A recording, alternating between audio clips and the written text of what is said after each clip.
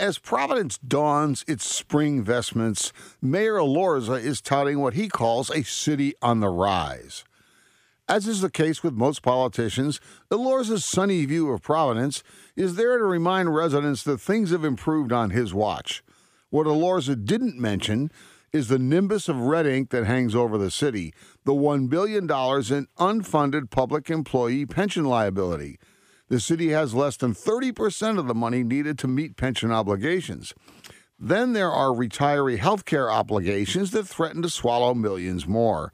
The billion-dollar pension bill doesn't come due tomorrow morning, yet it's already crowding out other investments. More than 2 of every $10 generated by property taxes goes to the pension fund. The tally this year is estimated at nearly $90 million. Various solutions to pension liability have been batted around in recent years.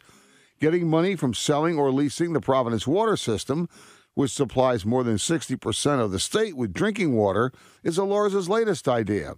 The problem is, this became a non-starter at the State House when lawmakers from outside the city didn't want their constituents paying higher rates to help solve the Providence pension mess. Not to mention that there's no firm legal opinion on who, the city or the water customers, own the Scituate Reservoir and the water system. So the General Assembly put off the day of reckoning. But this attitude can't prevail forever without pushing the capital city into bankruptcy. A Providence bankruptcy would be a disaster for such a small city-state. Political decisions would be ceded to a judge or receiver. Money for schools, police, and parks would be pinched.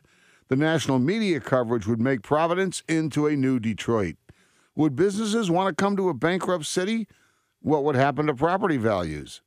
The city has other assets, but none worth so much as the waterworks. Providence owns a Donald Ross-designed golf course, Triggs Memorial, and a lovely urban park, Roger Williams, yet no serious politician has proposed turning them into condo developments. It's true that Providence politicians caused this fiasco.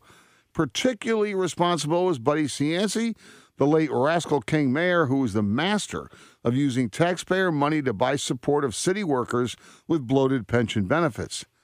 Many lawmakers think it's wrong for their constituents to bail Providence out of bad political decisions.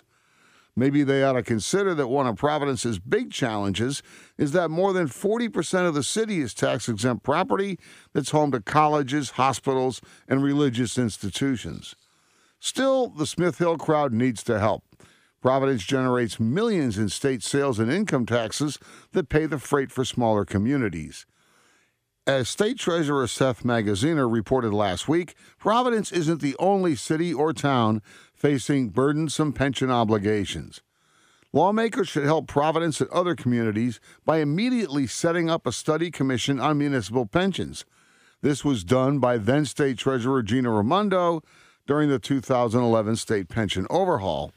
It's also way past time for serious scrutiny of regional consolidation of services, particularly such costly items as police and fire departments. A state not large enough to be a county anywhere west of the Hudson River needs to finally figure out how to forge combinations to save money. Why do Central Falls and Pawtucket need separate fire and police departments? Should Aquidneck Island have a regional school and public safety district? Rhode Island's a historical accident, only a state because a 17th century preacher, Roger Williams, couldn't get along with the theocrats who ran colonial Massachusetts.